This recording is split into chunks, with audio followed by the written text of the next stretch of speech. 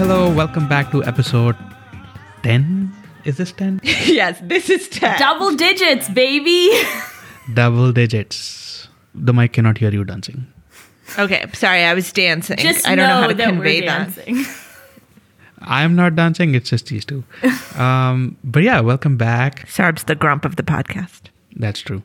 Yeah, welcome back. And we are very excited today because we are going to do our In Dialogue series. And this time we have Ira Mukhoti, who's an author, historian. She's written several books about the Mughal period in India. And we'll give a little bit of context of when the Mughal period was. Ira's books deal a lot with the retelling of stories of Indian women in history, because she rightly felt that their stories were not told in a proper way. They were not represented very fairly. Her first book was called Heroines, Powerful Indian Women of Myth and History. And her second book was called Daughters of the Sun, Empresses, Queens and Begums of the Mughal Empire.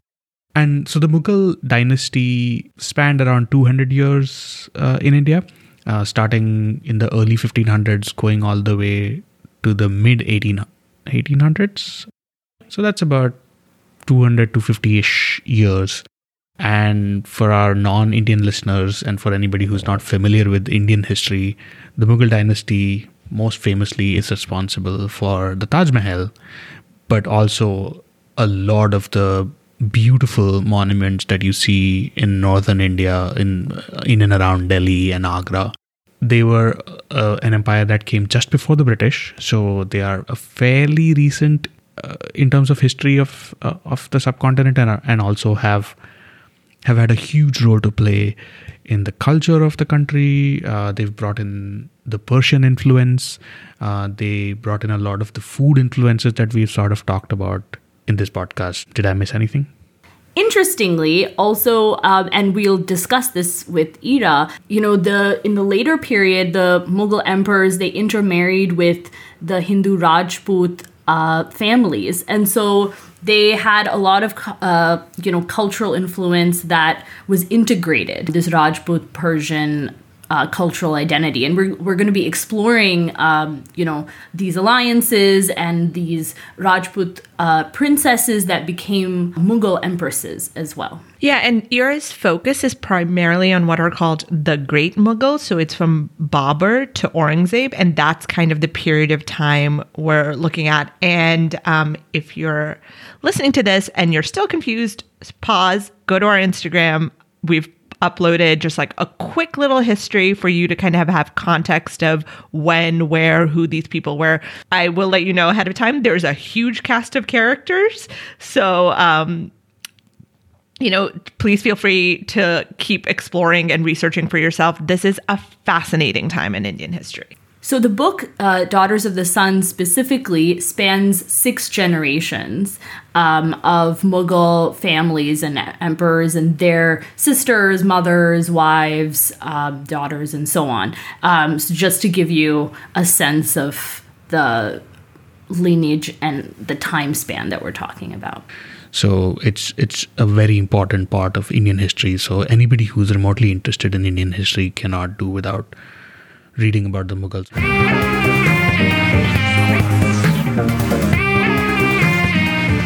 And we are very excited today because we are joined by author Ira Mukhoti. Welcome, Ira. Thank you so much. I'm so happy to be here. Thank you for coming to the podcast. We are very excited to talk to you. So Ira is the author of many books. One of her books is called Daughters of the Sun. Another book is called Heroines, Powerful Indian Women in Myth and History. So a lot of her books are based primarily about kind of retelling the story of the history of Indian women from the Mughal period and from some other periods as well. Correct me if I'm wrong, Ira? Yes, that's right. Daughters of the Sun is strictly the women of the so-called Great Mughals of India, from Babur to Aurangzeb. Mm-hmm. And Heroines covers a greater arc of time and sorts of women. So that's broader in theme, but it's also the stories of women. Could you tell us a little bit about what is it about the history of these women in India that you read and that made you want to go back to the sources and say, no, I need to start the story again because this is not how it should be done, or that we are missing something out?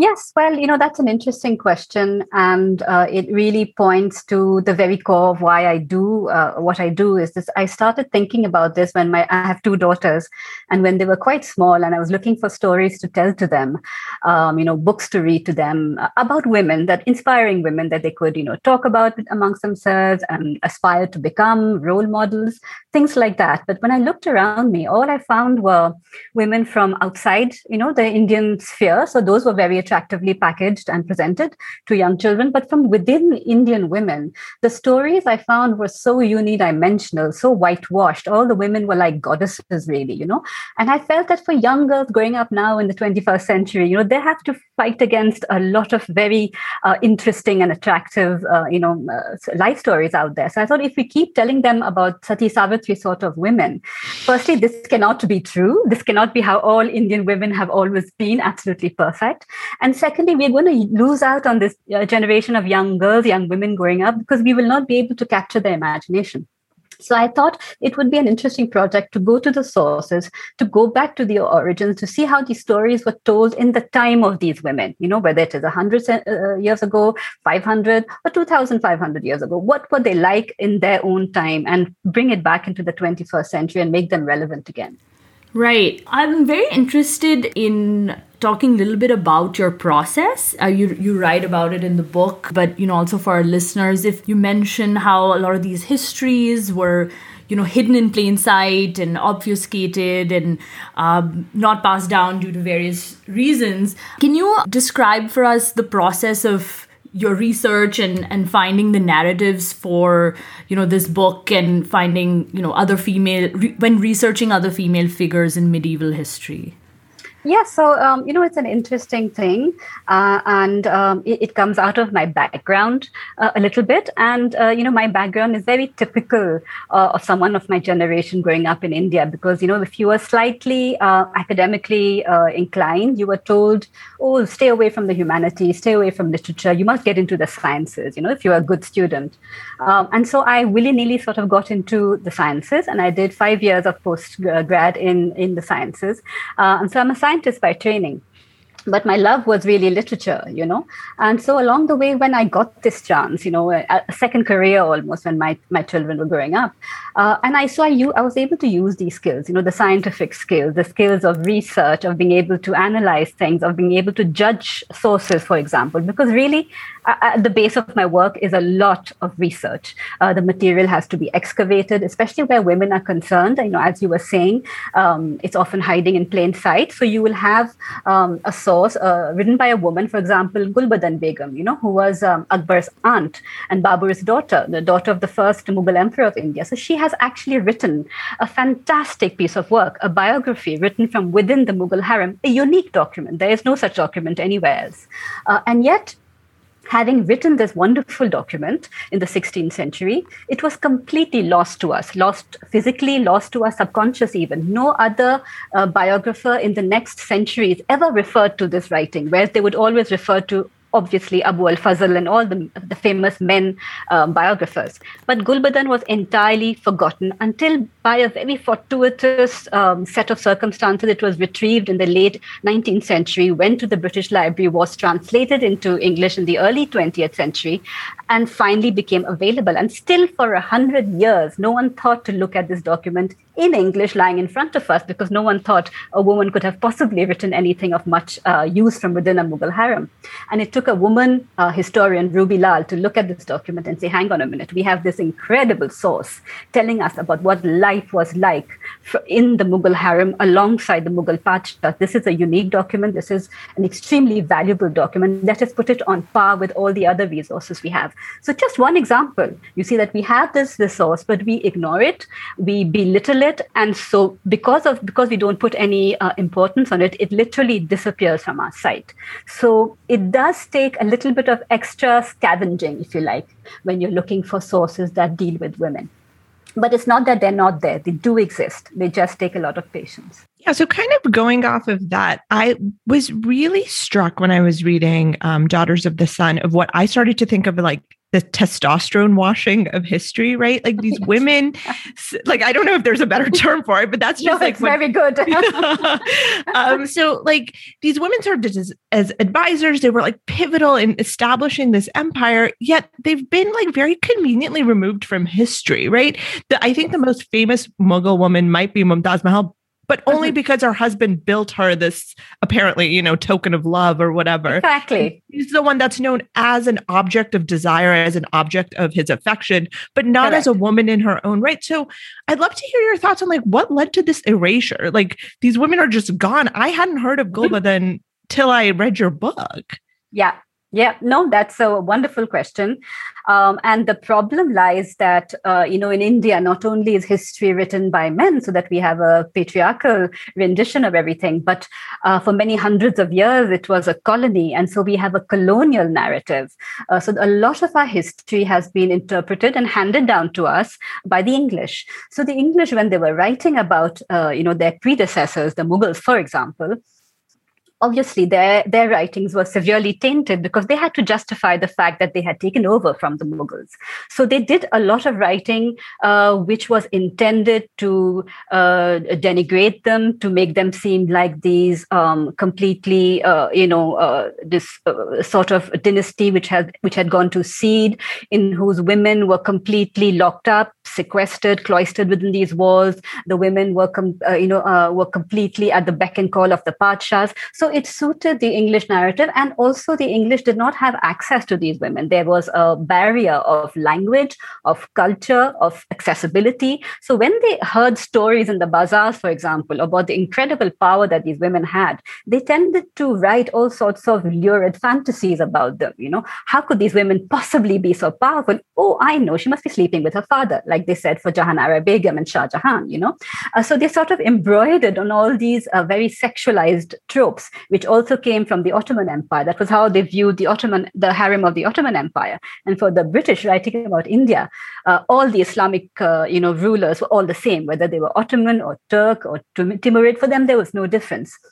They were just Islamic rulers. So it suited their purpose to write about the Mughal women in this light, writing about them as degraded, powerless, illiterate, women who had no control. Whereas actually, when you start looking at the Persian sources, you see quite the contrary. You see the kings having to listen to their wives, their mothers, their sisters, take on the advice of all these powerful women. And these women who were creating a society side by side with the emperors. The culture that they created went alongside that of their husbands or brothers or fathers.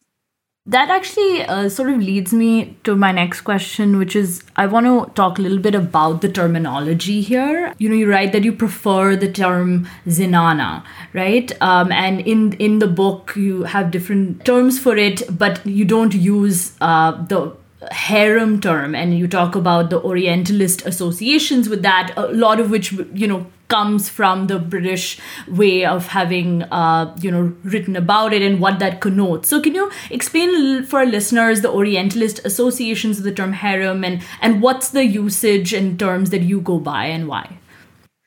Right. So you see, the word harem, I felt, was very loaded. Today, when we talk about the harem, it tends to be associated with this very simplistic, sexualized space, which, in the back of your mind, you have this image, which grew out of these 18th century recordings of an Oriental harem, which was where you had one male living in the middle, surrounded by these hundreds and hundreds of nubile women who spent their time beautifying themselves, putting on jewelry and clothes, trying to attract the attention of this one available man.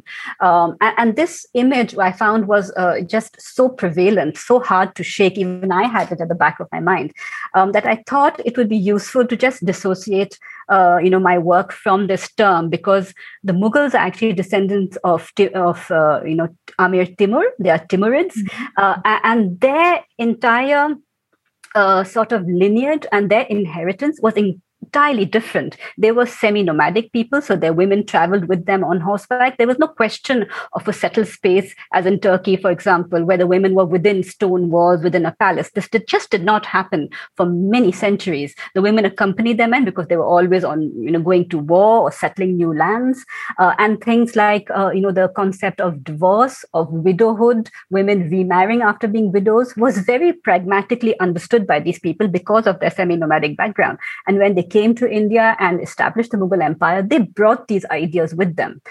So all this was very different to me from my idea of what the eroticized, exoticized harem, conjured up in people's mind, and I wanted to stay away with that. So I thought the use of the word zenana would be more useful because it's a local term. It's something that people are familiar with here. We have had polygamy here from a long time back as well. Within the Rajputs, for example, they had zenanas where they had. So we understand the zenana to be a very complicated, multifarious space where we have many generations of women. We have women who, carry out different chores. We have dancers, singers, cooks, priests, all of these women carrying out jobs. It's, almost an administrative setup. So I felt that people would better understand the concept that I was trying to explain in Daughters of the Sun than if I just used this term harem, which was a little too loaded for my use. And the book is divided into these two sections, and I thought it was very interesting how those sections kind of connote the difference culturally, right? The older generations of women, they're more culturally they speak different language, and then they're more free. They're kind of going about their own thing. They're traveling back and forth from Hajj. They're overseeing architectural projects, and they're not really asking for permission to do these things, and then in the second half they have their this more Rajput Persian influence, and so maybe we can talk a little bit about kind of how the culture changes and is evolving, and then in turn the culture that's present in the zenana reverberates back to how it influences the emperor at the time. Yes. So that was, that was pretty key to my understanding, how I was going to present Daughters of the Sun to, a lay audience, for example. And I wanted to move away from books which just show the harem as a static entity, or the zenana as a static entity. So you will often have, a history book on the Mughals, and the women of the zenana will be one chapter tucked away somewhere between, kitchen requirements and, the insignia of the soldiers or something like that. So you see it as a static object, as if for 200 years these women are unchanged. They don't take in any influences. They don't influence anything. So I wanted to move away from that and show the readers that was completely untrue. That obviously, when these women came into India, they were influenced by the country, and they influenced the Padshahs and the country. And I wanted to show how this happened because it's actually very fascinating. So as we were saying, the older women, or the women who came in with Babur and then Humayun, they were a certain type of matriarch. They were very spirited, as you were saying. They knew their own minds. They were often used as ambassadors, which shows us that these timid men really put a high stake on the moral sort of the moral compass that these women afforded them. So they would be sent on dangerous missions as ambassadors for the Mughals, and so they carried out all these jobs which required them to travel with no parda. Very adventurous. They carried on. They went on this Hajj, which took 7 years. So they did things the way they wanted to do that. They spoke Turkish. They made sure the children growing up would speak Turkish. They carried on with these traditions. And then comes Akbar, and Akbar marries a lot of Rajput women in his quest to form this big, stable empire. One of the ways he uses is to absorb the important Rajput families into the Mughal Empire by marrying their daughters and making the men equally implicit in the success of the Mughal Empire. So this was his strategy. So as these Rajput women entered the zenana of the Mughals, they brought their traditions because Akbar very famously allowed them to maintain their religion, carry on with their rites and rituals. So they brought all these traditions, the tradition of the parda, the tradition. Some of the women were vegetarians, the fire worship. There's a great detail of rites and traditions that they bring in with them, clothes. So you see in the space of the 50 years that Akbar reigns, that the zenana becomes a closer and closer space. The women become known only by their exalted titles. You're not allowed to say their names anymore because they become these, these women who are almost too wonderful to even call by name, for example. And that's something the Rajputs had. They also used the title of their father's clans or their husband's clans. You were not allowed to look upon them. So I thought this interaction was extremely interesting. And then going on later on to Jahangir Shah Jahan, as the empire got very, very rich, the women somehow became more invisible, even though they began to have more and more wealth at their disposal. To do things like commission amazing buildings like Jahanara Begum did, not so much Mumtaz Mahal, but Noor Jahan, the sort of power she commanded. So even though they are more invisible in a certain sense, they are richer and they are able to leave this astounding legacy in architecture, in art, that still remains with us today. So yes, so this sort of trajectory of the women over 200 years was a very fascinating one for me to look at. That's very interesting. And I grew up in India, so my history lessons didn't really tell me any of this, to be honest. Can you talk a little bit about the work and the architecture that they've left behind that we probably see every day, but we don't really know that this came from one of the women of the Mughal empires? Yes, so that's that has been a fascinating subject for me to discover. As a Delhi woman myself, I didn't realize how much was built here by these Mughal women. For example, in Shah Jahanabad, when Shah Jahan built what is today called Old Delhi, he basically built the Red Fort and the walls. And he said to his wives and his daughters and his noblemen that you can build all the remaining, and the Jama Masjid, of course, As for the other structures, he gave it over to all these people of wealth and influence and told them to go ahead and build what they wanted according to their wealth and ambition. And so many structures were built by his daughters, by Jahanara Begum, Roshnara Begum, and his wives, because we tend to obsess about Mumtaz Mahal by forgetting that he had many other wives besides Mumtaz Mahal. And these ladies carried on building in Shah Jahan, and we have these amazing mosques, caravansarais, marketplaces, and gardens that were built by these women. Sadly, a lot of Jahanara structures were destroyed post-1857. And the reason they were destroyed was that they were symbols of great power and wealth that the British wanted to show that they had annihilated once and for all. So I don't know if you will know this, but about 80% of the structures within the old fort have been destroyed. All that we have left is 20%. It was a massacre, So they wanted to show the Mughal emperor, who managed to gather all these soldiers behind his name and who dared to oppose the British force in India. They wanted to show that this Mughal emperor is done once and for all. We will not only send him away on exile, we will destroy his structures. So not only did they destroy the Red Fort, but also almost every single one of Jahanara Begum's structures. So that proves to me what a powerful woman she was, that they felt the need to destroy these amazing buildings. So she had a caravansarai right in the middle of Chandni Chowk. She had a hammam, baths built for the nobility of the city. She had the entire Chandni Chowk bazaar and a garden behind. And all this was laid to ruin. As we know today, none of this stands. So it takes a lot of work to get this back. You see old images, old writings about it, and you can recreate the sense of what she made. So there's this one huge incident which was very interesting to me, and another one is the buildings by a milk mother. Now we tend to think about all these Mughal women as only the royal women, the royal daughters or sisters, but the milk mothers were incredibly powerful too, and these were women who nursed the babies, who would be future padshahs. And they had, because of that role, they had a lot of wealth. They became very rich women because they were courted by the nobility, because they had a lot of power and influence. And one of the first major Mughal buildings built in Delhi is actually not built by a padshah, not built by a man.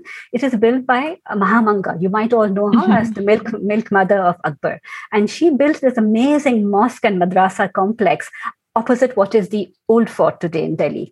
And it is still there. It is a little bit dilapidated, but you can stumble across it and you see this magnificent structure, which in its time was a massive testimony to the power and wealth of this woman, because it was built in a very important place across from the Deen Pana. And it's interesting today to remember that it was a milk mother who was the first builder of a Mughal structure in Delhi. I'm so fascinated by like these individual women, right, who make up this harem, which you've described as this place of productivity, which I love, right? Because oftentimes, and this goes back to something you were saying earlier, the Zanana was kind of described as a place where women like adorn themselves for their men and lay about. And even if you look at pop culture representations in India, right? Like if you look at Jodha Akbar or whatever, I was actually watching it yesterday just to see. And, you know, Aishwarya Rai's Jodhabai just like lies around with rabbits and doves all day. Like it's such a bizarre representation of this world. So you're absolutely right. They're shown as these indolent women. And, you know, they couldn't possibly have been doing that all their lives, right? Because firstly, most of them were not sexually available to the emperor. This is what we forget. You know, we are always told these 500 or 1,000 women, 5,000 women. Now, if you look at Fatehpur Sikri, they would have been like sardines in a box if there were 5,000 women in harem, right? There was a space for dancing and around with rabbits or whatever. Right. And, you know, and it's so sexualized. It's all about sex. And it's, you know, there's like stories of lesbianism that come out of these Zananas, which like, I don't even know if there's any historical I mean, if there was, great, but like, I don't even know. It's just what we've kind of exoticized this world as. But so it was really interesting to me. And I was hoping we could talk about like some particular women in this group that, like you said, weren't even the wives, right? You assume that the power is transferred to the Badshah's wife, but the Badshah Begums were often his aunt, his sister, right? I was hoping we could talk about Jahanara a little bit because, I mean, pardon my French, but she was a real badass, right? She kind of marries off all her brothers and then discovers Sufism. I was just hoping you could tell us a little bit more about her and like, why was she so prized in this world such that Aurangzeb, who she kind of opposed initially, right, still chose her to be his Badshah Begum? That's right. So she's a fascinating woman, really. And I think amongst all the Mughal women, she was probably the most powerful. She also came at the time when the Mughal Empire was at its greatest, you know, under Shah Jahan. It was by far the wealthiest and most glorious empire in the world. You know, we tend to forget that today in India because of different reasons and different forces, we tend to, you know, ignore the Mughals for what they were, but they were really this very powerful and glorious empire. So she was born at this time. She was only 17 years old when her beloved mother Mumtaz Mahal died. And Shah Jahan, as you know, proof of the immense trust and respect he already had for her at 17, made her the Badshah Begum after Mumtaz Mahal. So immediately from a very young age, Jahanara not only inherited this respect and this title, but also wealth, because she inherited half the very, very enormous wealth of Mumtaz Mahal. Oh. She had left a will where she had said that half my wealth will go to Jahanara Begum, the remainder half will be divided amongst my remaining children. So she inherits of this enormous treasure at the age of 17, which means that everybody knew that she had direct access to Shah Jahan and she had access to all this money. So she was courted by all the noblemen, by all visiting dignitaries, by all the ambassadors, by all the British, the Portuguese, whoever was wanting to come there for trade. Because interestingly, not only did she inherit all this wealth, but she wasn't like a good Indian businesswoman. She wanted to grow that wealth. So she invested in trade. You know, we had trade ships going to Mecca, for example, and they weren't carrying only pilgrims, they were carrying goods to trade and to bring back goods to trade in India. She became incredibly wealthy carrying out these trade through these ships. She even had her own personal ship. So with the years, she became more and more powerful, and she was courted by all the nobility who gave her gifts. And so she just kept adding to her wealth. But not only was she incredibly wealthy, you look at the things she did. With everything that she did, she sort of adds to her charisma as almost being maybe not being quite a Padshah, but really just next in line, because everything she did tied into the charisma of the Timurids. For example, Sufism, as you were saying. Mm-hmm. Now, the Timurids had always aligned themselves with Sufism. This was a very well-worn path with kings, that they allied themselves with some religious order. And both groups would benefit from this. The Sufis would get the protection of the Padshah, and the Padshahs would get the spiritual aura of the Sufis.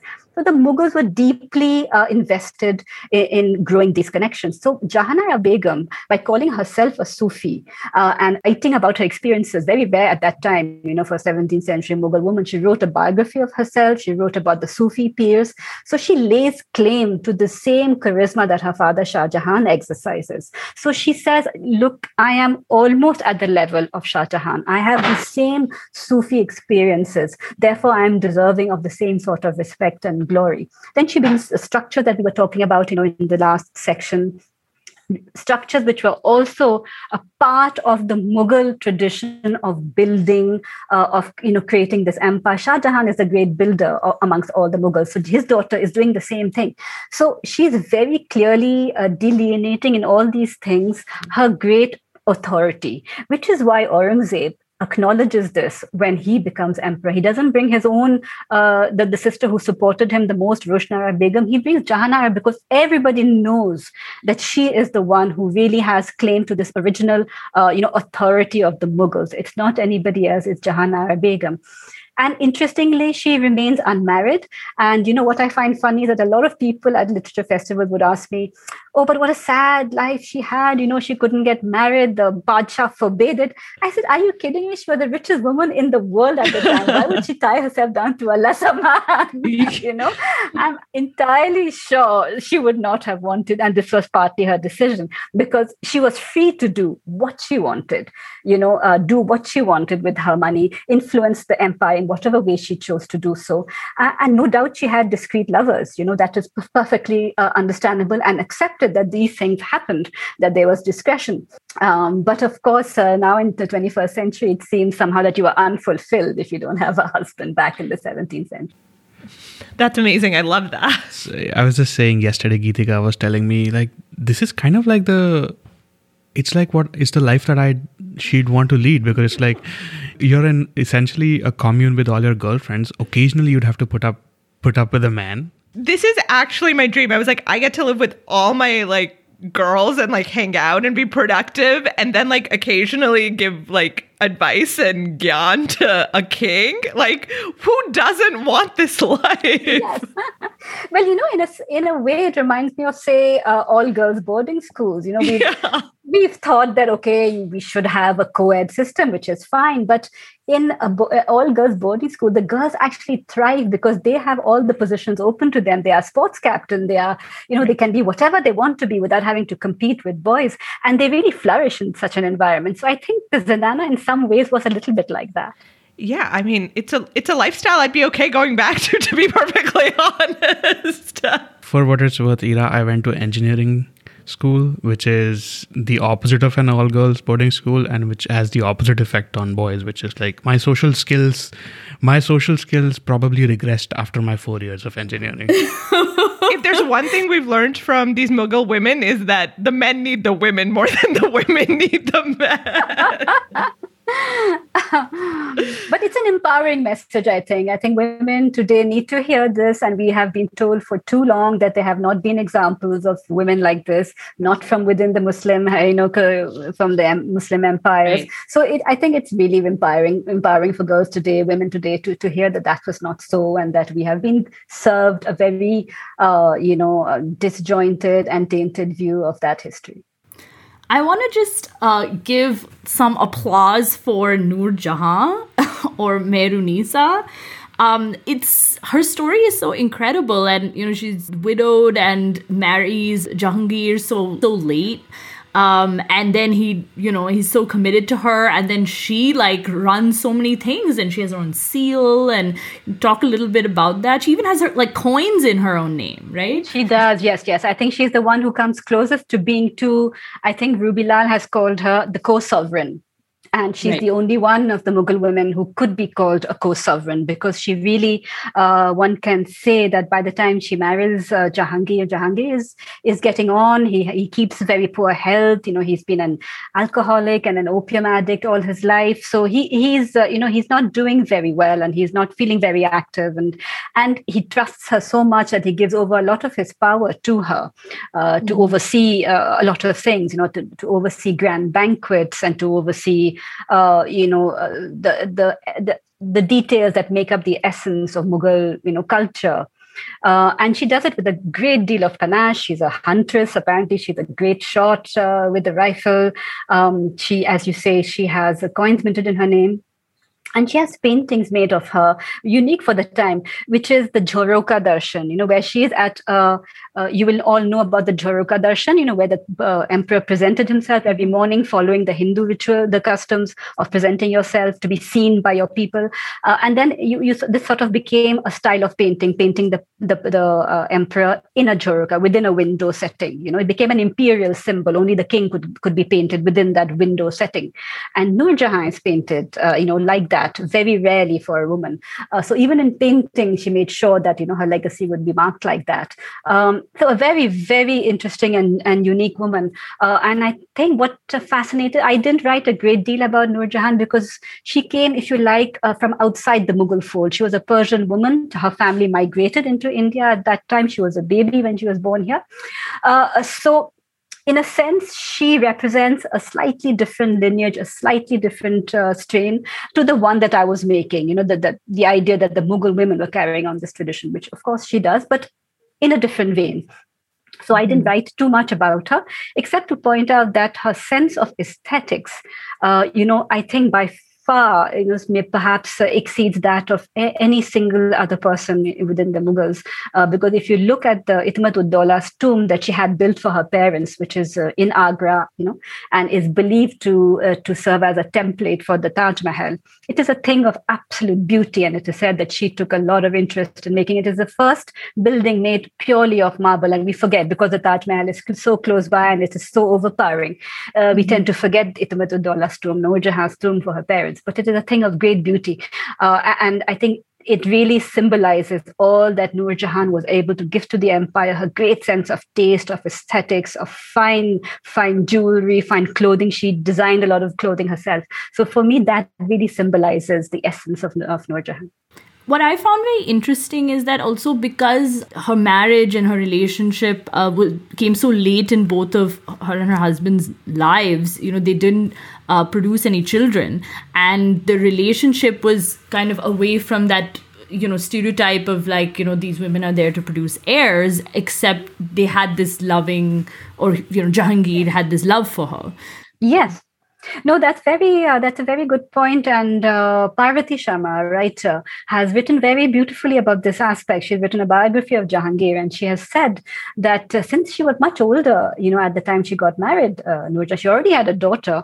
By that time, I think she was in her late 30s. You're considered, a middle-aged old lady in the 17th century. At 15, you're often married off, so you are no longer considered nubile at that age. So clearly, Jahangir looked for something else from her. And Parvati describes this like a comfortably married couple's love for each other, where they grow into this middle age together and they clearly have a lot in common. And Jahangir is the great aesthete amongst the Mughals. He had this wonderful eye for paintings. So I think this is what he valued in his wife, is her equally fine sensibility. And you're absolutely right that it is not this massive, overweening, lustful passion that drives these two people together. It is something altogether different and unique in the Mughal world. And Shah Jahan, and in a similar but opposite vein, like Shah Jahan and Mumtaz Mahal, also this epic love story that inspires the Taj, they also, she dies in childbirth. She keeps having so many, children every year. But they also have this very intense relationship as well, which is, I think you write about how it's unique in that way. That's right, because most of the Mughals had many wives. There's no question, for reasons of polity, pragmatic. They needed to settle the empire, they needed to build alliances. But Shah Jahan only had children with Mumtaz Mahal. That's a pretty extraordinary thing. But here's the thing: we've created this legend in our mythology, our subconscious, and so I was not going to write about Mumtaz Mahal at all. And then my publisher came to me and he said, Ira, I read your script and you cannot have women of the Mughal Empire without writing about. So I had to go back to the drawing board and find out all I could about Mumtaz Mahal. And I'm sorry to say it's very scant. She hasn't built anything. She hasn't left writings. She was busy, producing children for the emperor. She didn't have time. She was pregnant all the time. She was pregnant, poor woman, literally all the time, and traveling all the time. So it was a very hard life. So I focused on this what was clearly an extremely intimate love between the two of them, which is very rare for the times. Never mind the Mughals, for the times, it's extremely rare, and it tells of the extraordinary power that Mumtaz Mahal had for Shah Jahan, how much he loved her.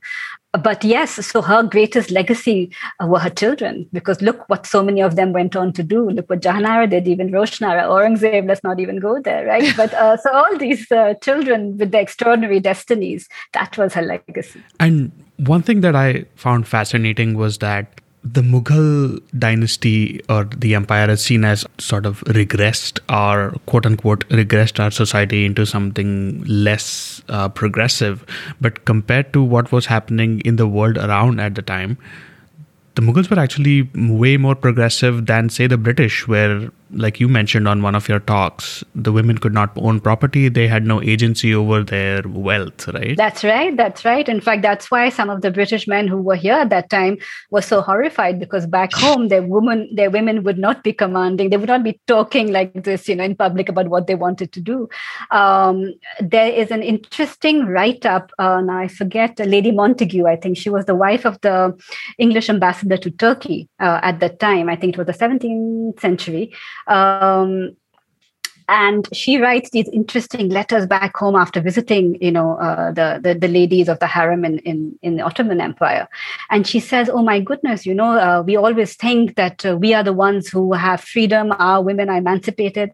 But when I went and saw how these ladies, they were all having, they went to the hammams together to have a bath. And she said, these women, they just, when they saw me take off my clothes, and I had all these whalebone corsets and I was tied up, and they laughed at me and said, you tell us that our husbands are cruel to us. Look how they make you dress up in these whalebone corsets and things, So I think it's very interesting and very important to remember, the prejudice that lies behind a lot of writing, and that we must remember also things like, the divorce being accepted amongst the Mughals, remarriage of widows, things like trying to raise the minimum age of girls that Akbar tried very hard to do. All these things were very progressive for that time anywhere in the world. And so it is interesting to remember that when people criticize very easily and, just parrot the same line that these were just backward women in the harem. That's really not true, and we need to lend a critical eye to all these things. I kind of wanted to move on to more pop culture representations and kind of talk a little bit more about Akbar, which I haven't had a chance to read that book of yours yet, but he's one of our most represented, I guess you could say, Mughals, right? Like there's so many stories about him, there's so many movies about him. So do you have a pop culture representation of him that you think is the most accurate, that most well researched? I would love your thoughts on Ashutosh Gowarkar's Jodha Akbar and there all these representations, and there's so many of them. There's the Akbar Birbal story that we read as children, Amar Chitra Kathas. There's the idea of the new religion he created, the Deen-e-Ilahi, the idea of Jodha and Jodha Akbar. Let me tell you, they're all untrue. Every last single one. I'm so sorry for all your listeners who might have been holding on to all this. Ira, that's me. That's basically what I grew up reading. I'm so sorry. You shattered Sarv's childhood. You shattered. They are all untrue. And I think that Jodha Akbar is a particularly tenacious one, especially because Bollywood has adopted it, like this. Yeah. There's nothing wrong per se, but it's just the way in which the incredible, influence that the Rajputs had, that this Rajput woman, his first wife, was not Jodha. She was not from Jodhpur. She was from Jaipur, which at that time was Amer. It wasn't even Jaipur. So it was a woman called Harkabai. She was his first Rajput, wife. And she's the one who influenced him so strongly in these many respects, the mother of Salim, the later Jahangir. So somewhere along the line, she became Jodha, and so the association became Jodha Akbar. So that's incorrect. And also to focus only on the love story angle of it. Now, Akbar was a very busy man. He had a lot of empire building to do. He did not have the time to sing and dance around the way we would, have, they would have us believe. So the influence, I don't think, was in this sort of intimate love story, but it was, like I was saying earlier, through the kitchen, through the food, through the tradition, through the, the fire worship, through the names of the sun, the different, religious names for the sun. These are the small influences that crept into the Mughal court and made such a huge influence on Akbar. His attitude towards the Hindu, the Rajput, all that, I think, also came through his Rajput wives. Yeah, I mean, it was really interesting to me because a big part of the film Jodha Akbar is that he vows to marry no one else and all that. Akbar had 11, 12 wives. Yes, and those were the ones that were acknowledged. There were many others, right? Because he really is the one who expanded the empire enormously, and he did so by accepting alliances. Everybody became very keen to offer a daughter in marriage so that they would also be assured a place in the empire. So he had many wives, and there's no question of him. He would have had to give up on an empire building strategy if he told Harka so early in his life. I think this was 1562. He would have been 20 odd. It would have been absolute, idiocy for a king to say such a thing. Geetika and I were discussing last night because I also rewatched Jodha Akbar this week. I'm sorry, but that's what I could think of when I was reading the book, was visualizing it. And it did introduce us to the milk mother of Akbar, Anga, or I don't know if it's pronounced how she's pronounced, and but the conflict is completely false. It seems it's between the women, and that she lost power beforehand. It didn't have anything to do with Harka Bai and his wife. No, that's right. And this is my grievance against this kind of storytelling, is that women are often pitted against each other. And if a woman does something slightly ambitious, you use words like grasping, overly greedy, or scheming. These are the words associated with Mahamanga. Mahamanga, of course, poor woman, died much before Harka Bai had anything to do in the empire. So this is my greed. This is the sort of thing I want to fight back against. Say, just because a woman is ambitious and she knows how to play her cards well, and she has desires and she wants to create things, doesn't really make her scheming and screeching and all these the terminology we use for ambitious women. So that also makes me happy, because it seems like Harka Bai did not spend the first 10-15 minutes of her morning looking at Akbar exercising and and I don't have to live up to Hrithik Roshan's ideals of what a man's body should look like. I cannot imagine of somebody more unlike Akbar physically than Hrithik Roshan. I have to say, God, all respect to Hrithik Roshan, but really, they could have tried a little harder.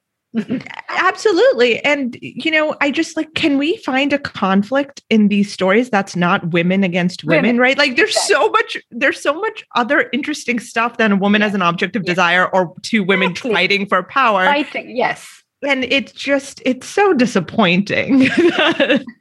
Especially because it was the men that were fighting amongst themselves. Yes, of course. Brother against brother, father against son, blinding your son, trying to overthrow your dad. And they could trust the women. That's exactly right. And in fact, the women often acted together when they wanted to do something important, like support a prince. So if there was a particular prince they really liked, like Salim, the later Jahangir, they were very fond of Salim. All the women acted in concert to protect him against his father's wrath, to protect him from his own foolishness. So you could see that cohesive power behind the women. They would have been foolish to work against each other. That would have just diminished them, right? So they were much too clever to do that. They often acted in concert, so they acted as a group, as a block almost, and exerted influence on the Pacha. And Akbar especially really never dared to go against these women. There's this amazing scene you describe with Salim Jahangir, and where he's thinking of punishing somebody, and the women just in the court summon him to the zinana and be like, why don't you just come talk to us? I think one of them says to him, we suggest that the Pacha comes to us, else we may have to come to him. The threat in that line. It almost seems like it's like a bunch of like very like respected principals managing basically a school of spoiled children, and they're like, this idiot has done this again. Call him to my office. Yes.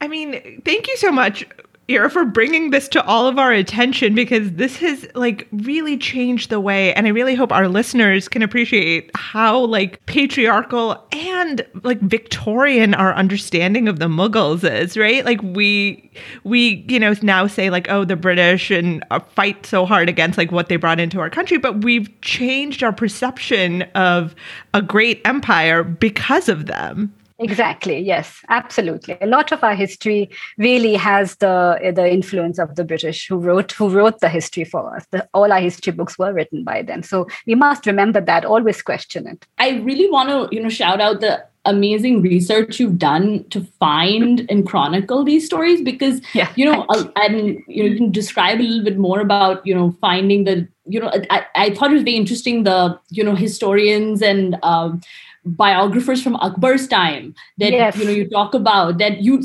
Badauni and Abu Faisal, Abul Faisal, that you look at the tension, you look at their texts and their narratives, and you derive the tension, what they think, they're more conservative, what they think about the women, and kind of see what stories exist in that. Exactly. Yeah, that was fun to do. And when I wrote Akbar, I thought it would be interesting for the readers to realize where these texts come from, what is the background of the writer. So I've actually written the lives of Abu al-Fazl and Badauni, who are contemporaries, into Akbar's life, so that the reader can say, oh, okay, so this is what happens to Badauni. He falls from grace. He becomes dissatisfied, very bitter man, even though he's talented. This may be why he's writing the way he does. Abu al-Fazl flourishes. That may be why he becomes the man who writes, the Ain-i-Akbari. So I thought that would be, an interesting thing for the readers to discover as they read the book.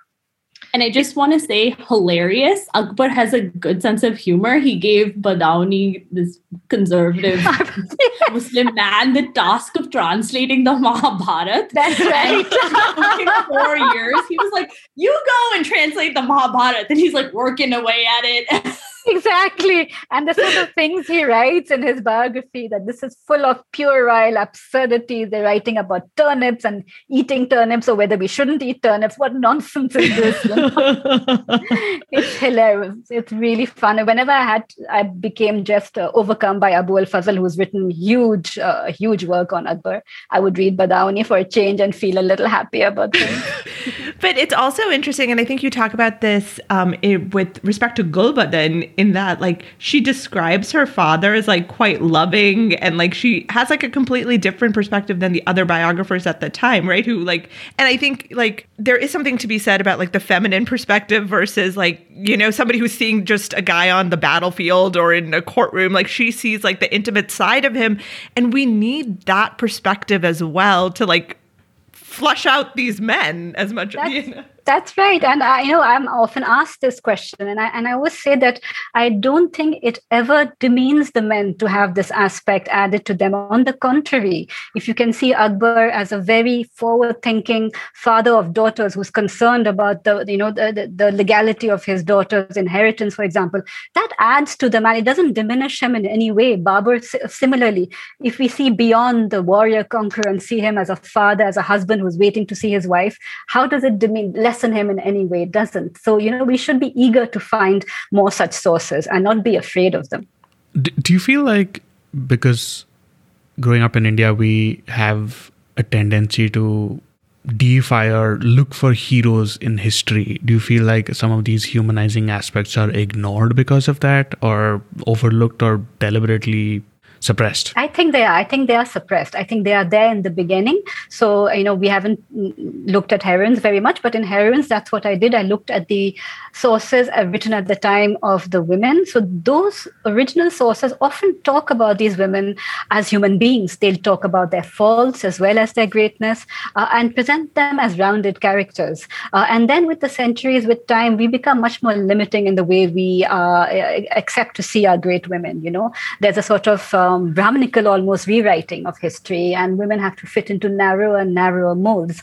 So that is something that we must fight against, because it doesn't serve, women's purpose today. Then we are told that feminism doesn't exist. It's a foreign concept to India, whereas that's patently untrue. There are women who have fought for the rights of other women through the centuries, going back in time. So it's important to do this exercise, and bring these stories just back for people to have easy access to. And actually, if I could follow up on that, in India, we kind of tend to blend mythology into history. That's a really tricky slope. And also growing up there, it almost, the way stories are told, mythology is told, and the way it's promoted in tourism, it's almost like it happened. Like, it's like, oh, this is where they fought the Battle of Kurukshetra, and that's why the soil is red, because it is like red with the blood of the soldiers. But then how do you, as a author of history books, historian, how do you deal with such a society and such thinking, and how do you tell them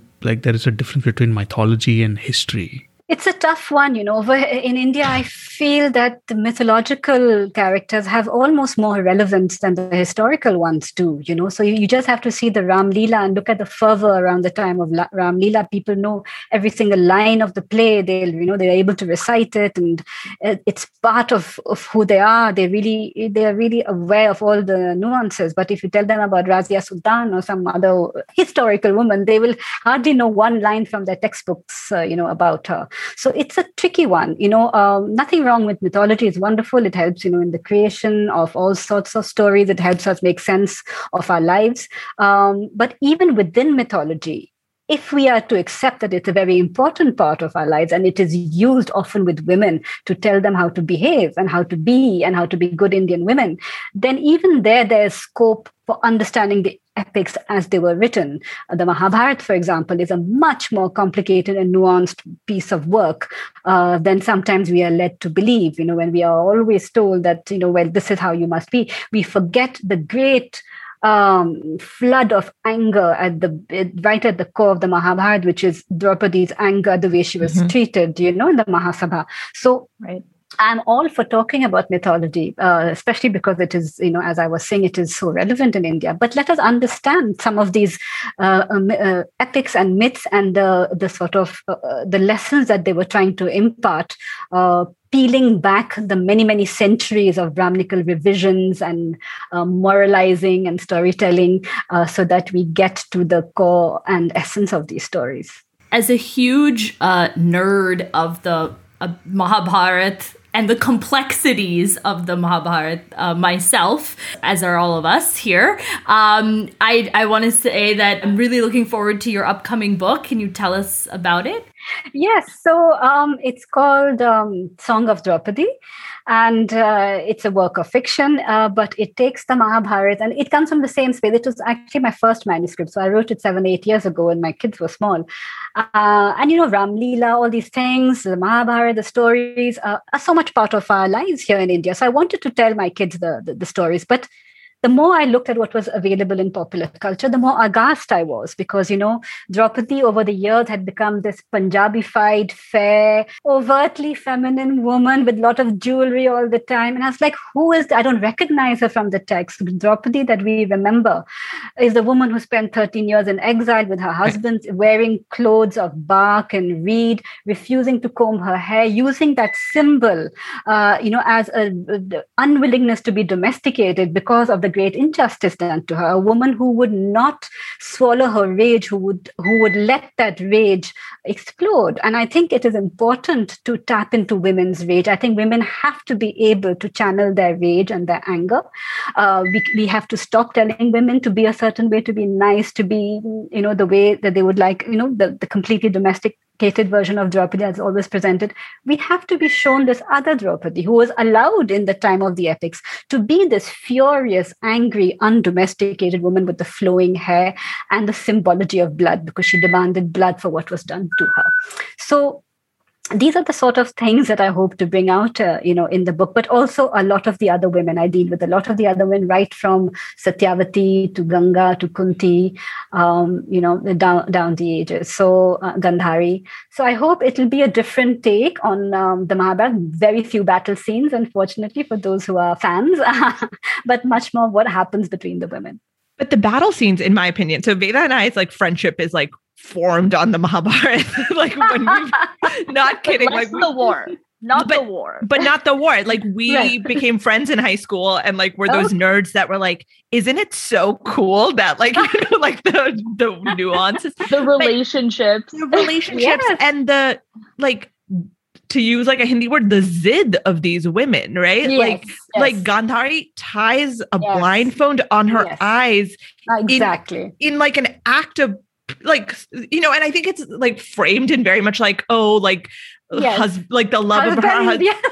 Like, oh, like she loved him so much. She never even saw him before. Exactly. But like she is so like it's a conviction, right? She's making a statement. These women are so strong and they're kind of sidelined. And when you actually talk about them, even who's Bhishma Pitama's Amba. I was just gonna ask, is Ambika and Ambalika, the princesses? Yeah. The princesses, but also and his stepmother. Satyavati, who sheer force of will. She's amazing. Oh my God, she is amazing. I mean, Ganga, right? Like she drowned 6 children before he like ruins the 7th one's life. But like all of these things are the strength of these women. And I mean, Kunti with the whole current, like, I can't wait. There's more context to the drowning of the children for those who don't know. So it's it actually parallels a Greek myth. I don't know if you ladies read Madeline Miller and Pat Baker and all who write about the Greek mythology, who retold Greek mythologies in a very modern way. But they were great role models for me as well. And it's exactly the same. I find a lot of similarities there. And all these women, they have defiance beyond what is told to us because there's no way they could have led the lives they did. Even Kunti, to have kept as a widow her 5 children together and strong and able to come back and claim their throne. I mean, it is all her doing, but we completely forget about them. We focus on Bhishma and all the other male characters. And also, like, to just pragmatically talk about it, these women keep all of these men alive in the woods for like years and years, right? Like years. They survive because of these women, like Draupadi for those 14 years, Kunti after like the Lakshagriha thing. Like, and they're so pivotal, right? Draupadi marries 5 men. All of this has context. Please read Ira's book for our non-familiar listeners. But because of Kunti, right? Like these women are pivotal to this plot. And it just becomes about like Arjun and Duryodhan, which are honestly like the most single-dimensional characters in the whole book. Agreed. Yes. And Satyavati, as you were saying, the real matriarch of this story, she's just a fisherwoman. She's not even, a princess royal born. She's just this woman from this very insignificant tribal clan. And look at what she creates. Look at the legacy she leaves behind. And that she's determined to create at any cost, even if it means summoning the son she had out of wedlock and bringing him to impregnate her daughters-in-law, right? So extraordinary stuff, yes. And not at all, kind of the Sati Savitri, like puritanical nonsense that we're fed today. These are bold women. I'm actually curious to know, what is your process of researching when you're working on stories that are mythological in nature? So it's obviously very different, because the myths are myths. But so I look at a lot of secondary work for the myths because there's a lot of amazing scholarly work out there. Feminist writings, people who revisited the epics with a feminist point of view. But also, I'm sure you ladies are fans, so you will know that the Mahabharata was written over a period of perhaps 800 to 1,000 years, and it was added to over the years. So it's this huge, unwieldy mass of work. And there was an attempt made in, I think, the 1970s to try to get to the crux of the story, to find the original text as much as possible, taking away the layers and layers of, storytelling, additions, moralizing, didactic revisions, which were clearly added on. So often when you have something which is deeply uncomfortable, you'll have an episode which is deeply uncomfortable. For example, Draupadi criticizing Yudhishthira for sitting quietly in the forest for all these years. And she's going on goading him, saying, are you sure you wouldn't just rather take up your weapons and go and fight the wretched man and get back your territory, So this is deeply unsettling for later readers, for the Brahmins. And so they very soon after that, you'll have a passage where she is described as this perfect wife. She smiles all the time. She never laughs very loudly, whereas we know that her laughter is with Karan is what gets her into trouble, So you can see this attempt to bring her back within the mold, to bring her back within a certain sanitized version by later writings. So in the 1970s, there was an attempt to get to the original writings as much as possible. It is called the critical edition of the Mahabharata. So it's the Pune edition or the critical edition. So it's a very useful source to look at if you're trying to look at the version which existed before all the moralizing took over a little later. So that's also something I looked at. That's a great tip. And we're really looking forward to reading. I'm just thinking aloud, Lord Ganesh sure was busy for 1,000 years. Just typing up the notes. I understand how he feels now. So, do you find yourself correcting people all the time? Suppose you get a friend from outside, from a foreign country who visits, and when you go for a tour of Delhi and the guide says something and you're like, no, that's not it. Do you find yourself doing that, or do you find yourself correcting your daughter's textbooks sometimes? I wish I could. I find myself internally rolling my eyes a lot because I'm a woman of my generation and I have been told not to, contradict people too openly. So I prefer to do it through writing. So I find it difficult to tell, especially a guide. It's their job. They've been told this, and they all. So the funniest thing I was ever told was when I was researching Akbar and I went to Agra and we went to see Maryam-uz-Zamani's tomb.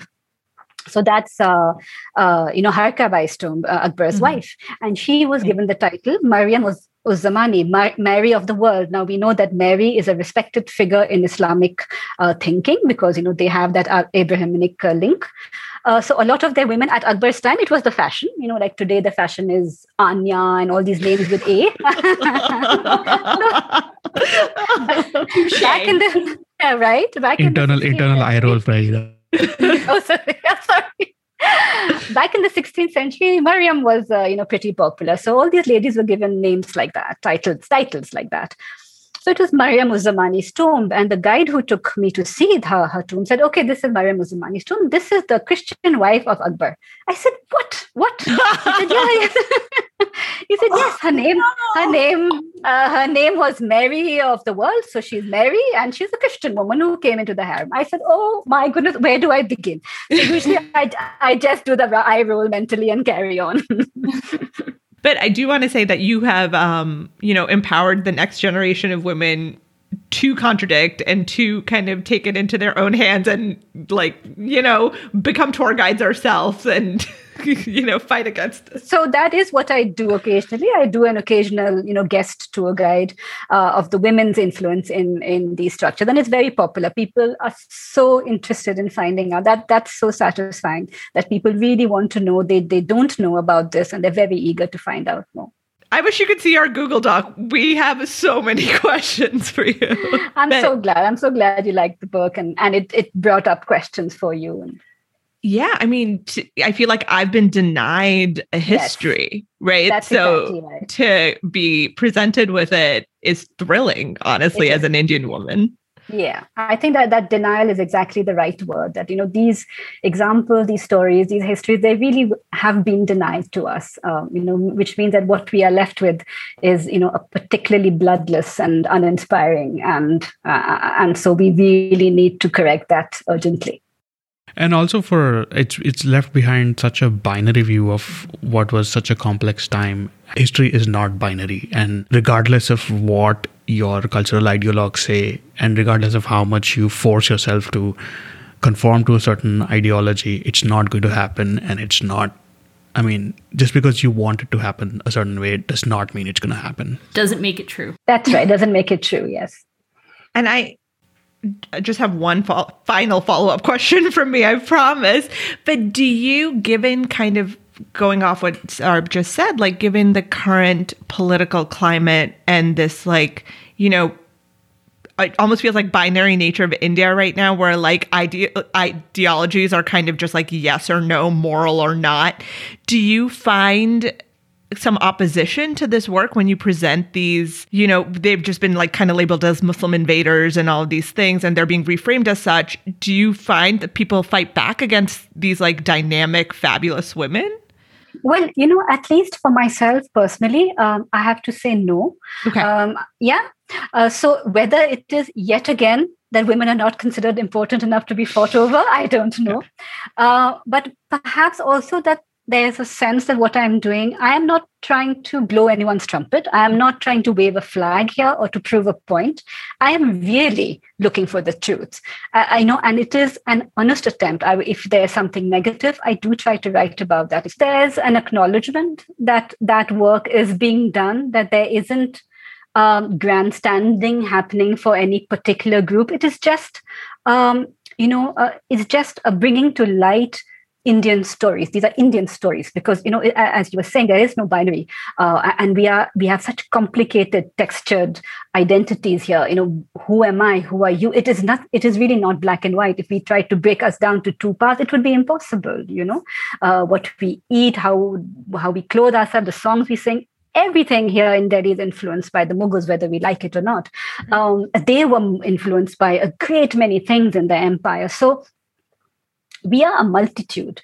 And I think that is our great force and our beauty. After India, if you go visit a different country, you find it so, gray in a certain sense. There's such a lack of diversity, a lack of this chaotic beauty that is India's, and really, I would be very sad if we lost that. And that is all I am trying to do, is celebrate and bring to life how this beauty came to be. What are the origins? What are the various strands that make up this great tapestry? And I guess the irony is that this is a dynasty, this is an empire that more or less moved to India, made it their home, and kept the wealth in India, as opposed to the British who came, looted, and left. Exactly. And we are more, we respect, or we, I guess, give more importance to the British than to somebody who has left behind a legacy that has carried on our own culture. Exactly. And, the nation state is a very modern concept. In the 15th, 16th, 17th, 18th century, this did not exist. There were no borders. People came and went all the time. There was trade, there were adventurers, there was traveling happening all the time. From back in, from the very dawn of time, there is no such thing as a pure Indian sprung up from the Ganga, It does not exist. We are all made up of a multitude of genetic material that come from all over. And there's no way that we are ever going to be able to completely wash that away if that is the aim of certain groups. So this, the whole idea is that the Mughals were like many other kings, many other people who came into India at a certain time. They came here to found something here. They never came here to raid and go back, which is what Nadir Shah, for example, did, and Abdali, these people who came as raiders. The Mughals were looking for a home. They had been kicked out of their home in Samarkand. They were coming to found a home, a land, an empire. That is what they did. They created wealth such like had never been seen here before, and they kept it in the country. Very different to what was happening with the East India Company, who were a trading company who came just to make money so that they could take it back home and left a country devastated. So yes, we absolutely need to remember that and not equate these two very different things. So that was it. Finally, double-digit episode. This time I got it right. Last time I realized it at the end of the episode that it was episode 9, not 10. That was Ira Mukherjee. Please look forward to the release of her new book, The Song of Draupadi. Yeah, that was a fantastic conversation.